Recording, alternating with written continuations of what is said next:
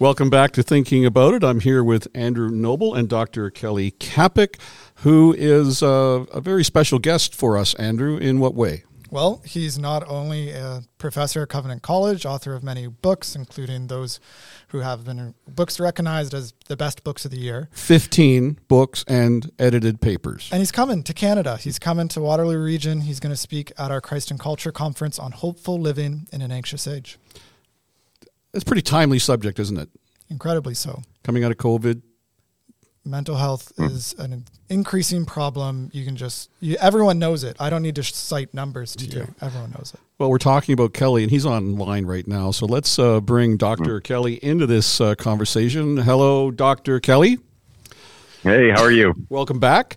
We left off last week, and we didn't really get out of your first book, but I want to look at your second book. You got several, but these are kind of books that you're well known for. Embodied Hope, a theological meditation on pain and suffering. Did you have to write that? Don't we have not a book I planned. Pain not and a suffering. book I wanted to write, to be honest with you. It was not on the agenda. Well, what motivated you to write that? Yeah, the short answer is in 2008, my wife got cancer, and we had been married for 10 years or so. No, had to be longer than that. We got married in 1993, but our kids were young because we were married 9 years before we had kids. 2009, she was declared cancer-free.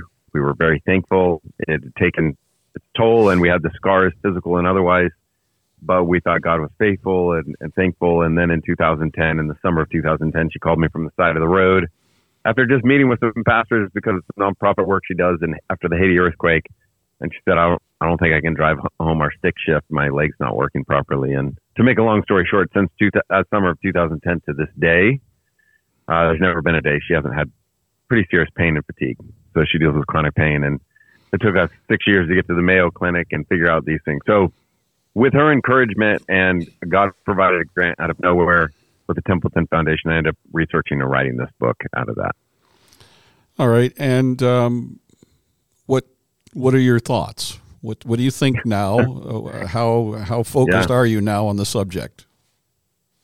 Yeah, for me, it's huge. Part of it's because I think we are Christians, and particularly kind of evangelicals and others in North America, we're pretty tempted toward a plastic Christianity. Kind of everything's good, everything's going to get better. And for me, a big part of this book is learning to lament, learning the significance of lament. And then really the heart of the book kind of does these movements of, on the one hand, learning to be more honest about the brokenness and learning to lament. And the importance of our bodies and taking seriously things like bodily and relational pain. But then the second movement is actually a long extended meditation on Jesus. And we all believe in Jesus. We know he died. But one of the things I'm interested in is, but why did he live?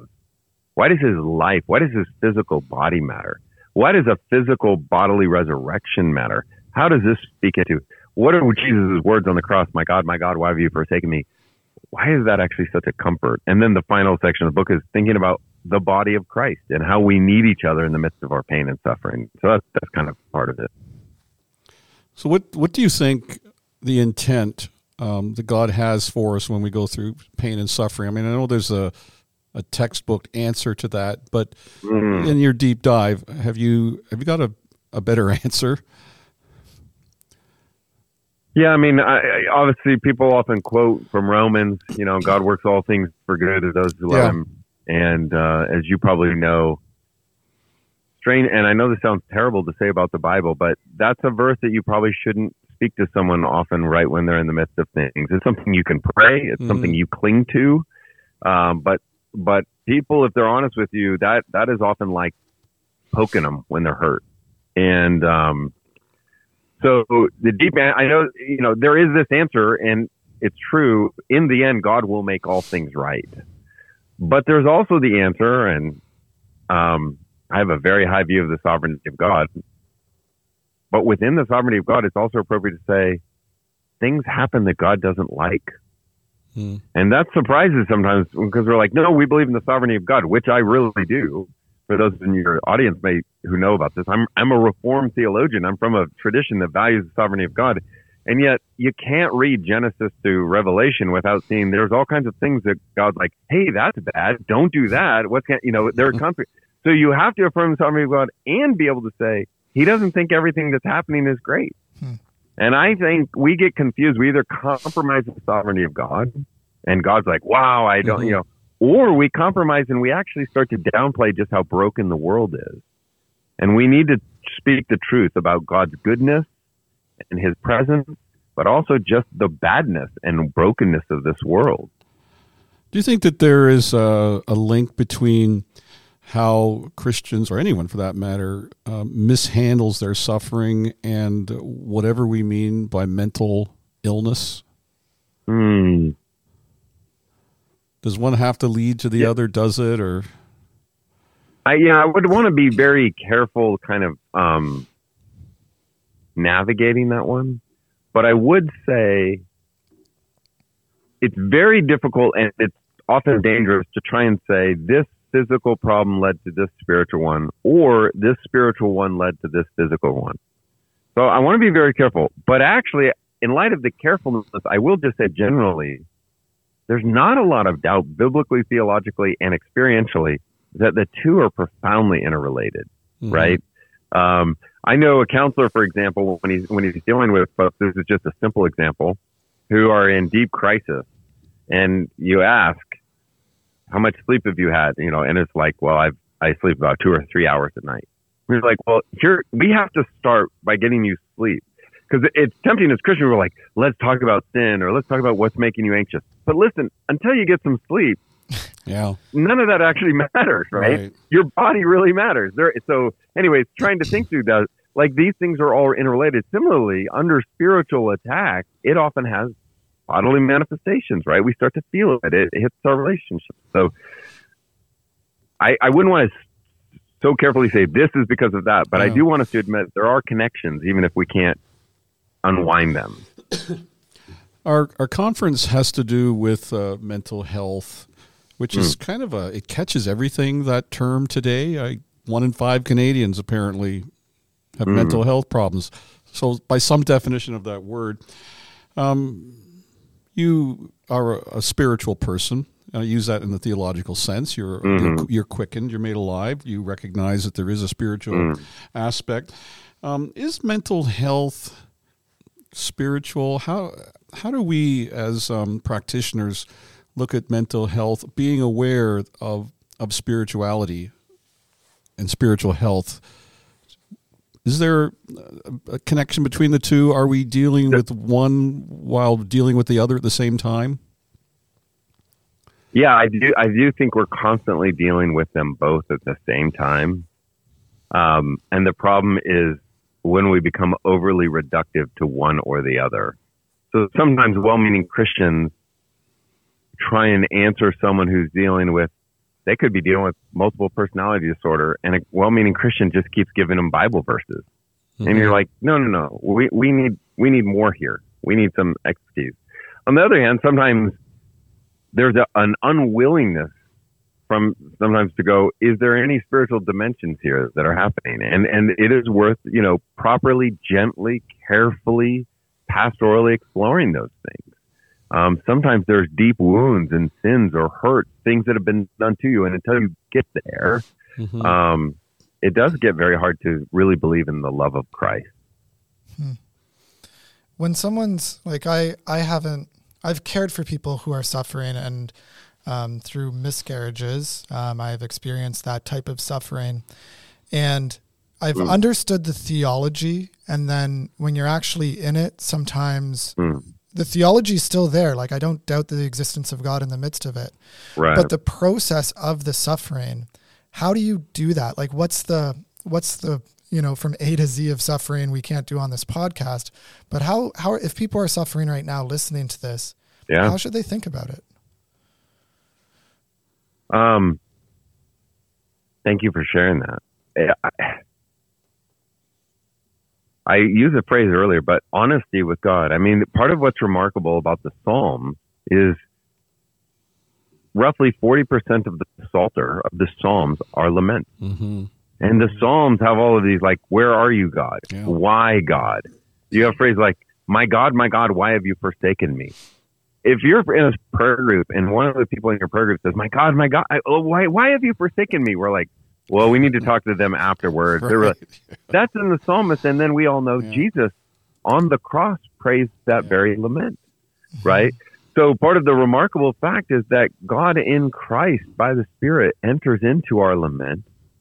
And this actually, I've become more and more convinced this betrays the fact of a hidden kind of salvation by works kind of thing, or just like we think we got to get ourselves right before God. So I'll hear sometimes people say, well, you can express some things to God, but you can't be angry with God. And I understand why people say that. But when I read the Psalms at times, like, you may not want to use the word anger, but they're being pretty brutally honest with God. And here's what I mean by the subtle part. If you don't think you can be angry or really just say what you're feeling to God, you know what ends up happening? It's like, I need to clean myself up first. And once I'm clean enough, then I can go to God. And the gospel is the exact opposite. The gospel is we go to God with all of our garbage. And as we go to him, he absorbs and changes us, right? We go to him with our complaints, with our frustrations, with our deep worries and doubts and fears. And he embraces us with that embrace that as you weep and mourn, you eventually get calm, right? And there's a reason why laments often have praise in them. And it's because you don't need to start out by saying, I'm going to praise God at the end of this. It's amazing how often, even experientially, if you let yourself be really honest with God, don't be surprised if all of a sudden praises start to come from your lips because you finally feel known and loved. You feel heard. But most of the time, even in our Christian circles, we're not really sure God knows us or can handle it. It's interesting. My partner, Dave Barker, is a professor of Old Testament and Psalms, and lament is a big thing with him. And he'll be speaking to that in something else at our church later. But do you think that there's a place for that in the gathering of God's people, like lament at maybe some national crisis, or even just in terms of working through Scripture?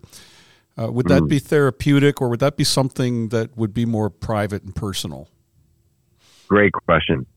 I think one of the reasons we're having the kind of crises we are is the church has neglected corporate lament. So many of the laments in the Psalter are corporate. They are for the community. And sometimes we struggle. We're like, well, why would I lament if I don't have anything sad or whatever? I'm feeling good. Actually, I feel good. But actually, we do that all the time. It's just sometimes we praise God when we don't feel like praising. And in the act of praising, we start to actually praise God, right? But by practicing the songs of lament and even the prayers of lament on a regular basis, we develop the muscles to help when actual crisis and pain comes and betrayal comes. And part of what we're dealing with is even in the church, our muscles for lament have atrophied. So when difficulties come, I work in America, the American dream is more driving our church often than the gospel. So when the American dream's not working out and we don't have the muscles of lament, we're ill-equipped. And it creates some of the crises we're dealing with.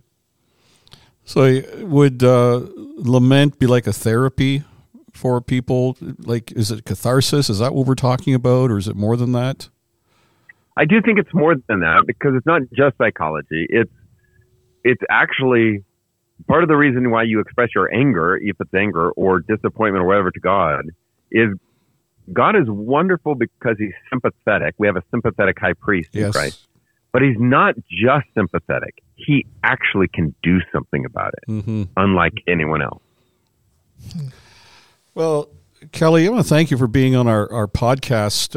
We are really looking forward to having you. Andrew, what are the details on the Christ and Culture Conference again? April 28th and 29th, Friday, Saturday. You got to sign up now with grandview.ca, and then you'll see the link under Outreach, Christ and Culture. Or just Google search Christ and Culture, Grandview. What's the name of the particular conference? Hopeful Living in an Anxious Age. I can't think of a more relevant topic for this time.